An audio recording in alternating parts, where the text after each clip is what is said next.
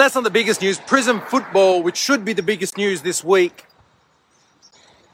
is not the biggest news this week. Of course, the biggest news this week is that PSA, or more accurately, Collectors Universe, has been acquired, and so many people have been asking questions, sending DMs. What do I think about this, and what does this mean for the hobby? And I try not to. I work from consequences backwards, so everything I try to look forward, and then I try to plan what's going to happen around the most likely outcome, and then I might derail myself, but that's kind of the way I tend to think about things. But at the same time, because I think of all the different consequences, I try not to get too caught up in any or all of the above. And so I am not thinking what is going to happen to the hobby so much, because there's a whole bunch of different versions of events that may play out. But I am thinking that this is an incredible moment in time for this hobby, this industry, that a company like PSA could be acquired for such a massive figure. This figure is huge. And it's not just big, because the number was big anyway. It's like 30% above the mark. So it's projecting a huge amount of additional growth. And it's not necessarily based hugely in like what I might call facts. So there's not, like, it's not as though PSA suddenly have a massive comic grading arm.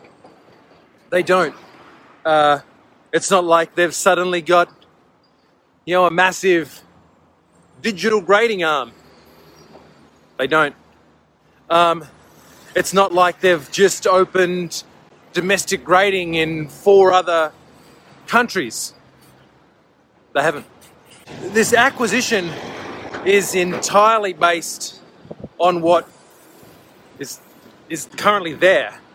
And that says a huge amount about the value that some big investors, I mean, we're talking about Stephen Cohen is behind this. Stephen Cohen's is a big old truck and he's holding the wheel. And Nat Turner, who, if any of you don't, if you don't follow him on Instagram, follow him now. Nat Turner, literally one of the greatest collections and maybe one of the greatest collectors. This guy's the ultimate collector, not flipper. For those of you who love that collector flipper market, he doesn't flip, he just buys. My feeling is that people are seeing huge opportunity to disrupt, to innovate, and really scale this space. And that's exciting. And it's exciting that a company like PSA, who've obviously been doing the right thing for so long, that have been delivering great value to customers for so long, are one of the first to fall in terms of that acquisition scenario. And I think that plenty more will. When you go back and you look at history always dictates the future. When you look back at the history, the amount of companies that were acquired in the early 90s through that growth phase was significant. And to me, it begs the question, who's knocking on Panini America's door? Who's knocking on Topps' door? Who's knocking on Beckett's door? Who's knocking on Leaf's door? Who's knocking on, Cryptozoic, Rittenhouse? There's got to be a lot of space, a lot of interest in that space. Is Panini knocking on Upper Deck's door? Are they going to try and acquire some of those amazing brand licenses? Of course, Upper Deck gobbled up companies in the early 90s. Are we going to see Panini Exquisite? I don't know. Panini Precious Metal Gems. I mean, there's no bigger powerhouse in trading cards at this moment in time than Panini. I mean, they've just got UFC, they've got EPL, they've got their mitts all over the World Cup. Lots of things, lots of movement. $700 million. Wow. If you're out there, Cherry is for sale. Blake is free. He's included. He's the fries with that. Banners for sale. Everything is for sale. Those of you who have known me for long enough know that I will sell just about anything. Brendan, how are you? Heard you got a big card, man. Congrats. Nathan, Aaron, good morning. Imagine that a year ago in this space. That's crazy. So, PSA, that's Play of the Week. And stained glass, Prism, back. Yeah, come on, here. Which is big. Hey, Tom, Nathaniel, please go. Make sure you follow Nat Turner. He's a great guy. Always responds to his messages. Real truly dedicated to what this hobby is all about, and that is exciting. Not to say that the people that are at Collectors Universe previously were not. That's completely not sort of what I'm trying to get across here. This guy is this is not, this is not Woolworths gobbling up some liquor store because they just want, that location, or, a couple of bespoke beer lines. This is true collectors, true investors with serious money, like real money, big boy money, that see opportunity, that can read the play. This isn't daddy's money. This isn't like, I got a bit of daddy's money and I think it'd be really cool to own a card shop. This is big boy stuff. And I tell you what, John Wilkinson's right there. If you want to know much about business, he's got his finger on the pulse, and he gives a lot of great business insight on LinkedIn. So make sure you give him a follow on LinkedIn. A lot of really interesting stuff, through a lot of great ideas out through COVID. So if you've got small businesses or you work in the B2B space, make sure you reach out to him, John Wilkinson on LinkedIn. A lot of really great insight. Knows how to read the play too. Massive dollars being left on the table, Charlie, that's right. Real big dollars left on the table. And I think that it's not through a lack of interest by the big grading companies. I mean, you look how long it took Topps and Panini to really go global. I mean, it's only in the last 2014, 15, they introduced Gala as an international only product. But probably 2016, they pressed the button and they went, okay, we're taking over total control of this. This is global development 101. Let's get the job done. They've done a terrific job. Big shout out to Billy, DJ. Obviously Mark and the team there. They've executed that really well. So Topps, similarly, I mean, they've obviously got the European connection, ownership, and they've gone with that global reach only recently. So it makes sense that those companies that, like PSA and BGS, etc., that operate based on the success of those manufacturers are following suit 3 or 4 years later.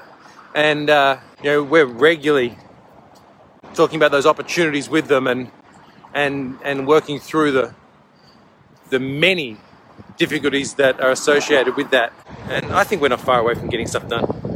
Look at my hair. Seriously. I'm going to go full Trump here in a minute. This is far out. This is what happens when God strips away the one thing, the one last thing you can hold on to. There's just nothing left. It's just dead. It's like if my hair was a movie, it'd be Mad Max. Just somewhere in the desert, there's just some rickshaw piece of humanity left. So all that's great, exciting. What's really exciting for you and me, because we've just got cards, yeah, is that Luca and Trey are blowing up. Luca and Trey cards are seriously... I can't look at... I can't go on like this. I can't go on like this. This hair is an absolute mess. I feel like I'm letting everyone down. This is like an anti-Revlon commercial. Trey and Luca cards are getting like exciting prices. Like some of the sales lately have just been crazy. I remember not buying Tiger Stripe Luca for 2,500 AUD because I thought the print run was too high, and I just thought that it might struggle. It's like 20,000 now, maybe more. So Trey Young, I think we sold an NTRPA we bought for like 7K, and it got down as low as like 4. We sold it for like 20,000 plus, and I thought that was just daylight robbery, and I think it's up to like 40,000 now. I think Trey's a massive MVP candidate in like 2-3 years time. I think the team around him is strong, getting better, but it doesn't matter what Trey or Luca card you've got. Seriously, that particular, those two guys, any of their stuff is great. I think any Luca and Trey cards that you're picking up are a good win. I think they just keep going up. And I think that products like Crown Royale, that die cut base, it's really pretty. It's hard to grade well. Any that haven't been graded are only going to get damaged more. So the pop is never going to grow as big as some other cards. So that's a really good one to buy into, the Crown Royale Luca and Treys. Going to a couple of our prices on those are extremely high. We've got some good ones. Bought the golds early, but like I'm going to ask Dale to double already crazy prices, because I feel like the market's moving so quick that I don't want to lose those cards. I think they're going to be amazing down the track. Crown Royale is big. I think that the Luca rookie downtown is still undervalued in comparison to the Kaboom. But there's plenty of others, guys. There's so many. The Chronicles Luca and Trey stuff, really great prices still. The Luca Immaculate Autos outside of the main ones are great, like 2,500, 3,000 US. Rookie autograph. They're hard to get from any product for like 4,000 or 5,000 now. So, hey, Matty, there'll absolutely be a correction, man. And it will come back hard. There's no doubt about it. Some of these players are going to come back extremely hard because they're just not going to deliver. And like their prices are so inflated at the moment. We sold a Naz Reid auto. For like $100 this week. And Naz Reid, $100. I bought a Timothy Mozgov NT RPA for $25 the year he won a championship and was an important part in winning a championship. $25. We sold a Naz Reid auto from like a mid-tier set for $100. Imagine that sort of world we're living in. So some players are going to come back hard. I mean, that Naz Reid card's going to be $1, $1 or $2 in a few years. I think that's Richard, the Luca Downtown. This year's Luca Downtown's like 4,000. That first Downtown, man, that's a seriously nice card. It was 2,000 when it dropped. It's a straight buy if you're asking me. I'll buy it every day of the week. Just bring it in. I'll buy it every day of the week. You got it? I'll bring it in. No, LeBron's price is still going up. The 1-1 to 10 of LeBron is up to like 8,000 Australian dollars. No returns on Naz Reid. I'm still waiting on the chargeback. But it's not just Naz Reid. I mean, there's so many guys in this hobby that are inflated. And that's great. It's a good thing. Like, I think it's brilliant. Like, it shows you that prospecting. And maybe I'm wrong. You know, maybe I'm wrong. Maybe Cam Reddish is the next GOAT. I don't know. That's the best thing about it. But some are going to correct hard. And even then, like, you know, LeBron and Luka and Kobe and MJ and those cards will correct too, but there'll be a new normal. Like, look at Bitcoin. There'll be a new normal. Cards are easier to understand than Bitcoin. Oh, Ryan hit a Luka Cornerstones auto last week. That's crazy, Ryan. Everybody hurts sometimes. 1-1. I'm a massive fan of One Football. I ended up breaking down like 2 cases of the first ever One Football because no one would buy it. It was out of our NFL price range, and so broke down 2 cases of it, and I did really, really badly. So it wasn't kind to me, but I think that 1-1 basketball lacks the thing that 1-1 football has, which is this incredible, unique, high-end patch auto that doesn't exist in any other products. It looks different. It looks like a Chanel store. Like, it looks like a Louis Vuitton store as opposed to a normal store. There's something different about it. And 1-on-1 basketball doesn't have that. Or at least I haven't seen that, where you see it non-stop in One Football. So I don't think it's carried the soul of the product across. The downtown helps it. It needed the downtown. I think without the downtown, it would have really struggled. With sticker autos of Zion, it would have really struggled. Timeless set's nice. I think it will age really well as a collecting set. I think ultimately the Timeless set and the rookie class that is featured on those downtowns will rise the product up, and it will make it a very expensive product long term. Those of you looking to buy boxes, buy them now. I think it's near its base. It's too close at a price point to Court Kings to go much lower. So on a box by box, it's too close to Court Kings. It's a great buy by the case, the price that it's at. You're getting all those case hits in a case. It's a brilliant price. Theoretically, you could buy a lot of cases of it and break those cases down. If you get lucky a couple of times, you'll cover, a huge amount of single inventory, which is certainly on the potentially on the agenda as we move through this period where there's less high-end products. And there's volume of it too. There was like over 3,000 cases produced, which is high for a Panini release, which is good. I think 1-on-1 has really good elements. I don't think it's a home run as a product. I think it's just a good product. And if people have watched our breaks, they're probably like, oh, this guy's an idiot. Like, the breaks have been amazing, and they have been amazing. I think the last 5 boxes have been Zion to 10 patch auto, Jar auto, Allen Iverson 1-on-1 timeless, Hero patch auto. Like, there's been some crazy stuff. And that's great. It isn't the product that One Football is still. And I think that hurts. That will hurt it.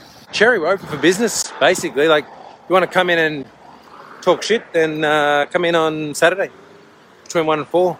And bring your stuff in, guys. We're buying heaps again. We've got money again. Dale's been selling things. Have a great day. Thanks, Joel, Jason, see Charles, John. Always great content. Bye, guys. Sorry about my hair.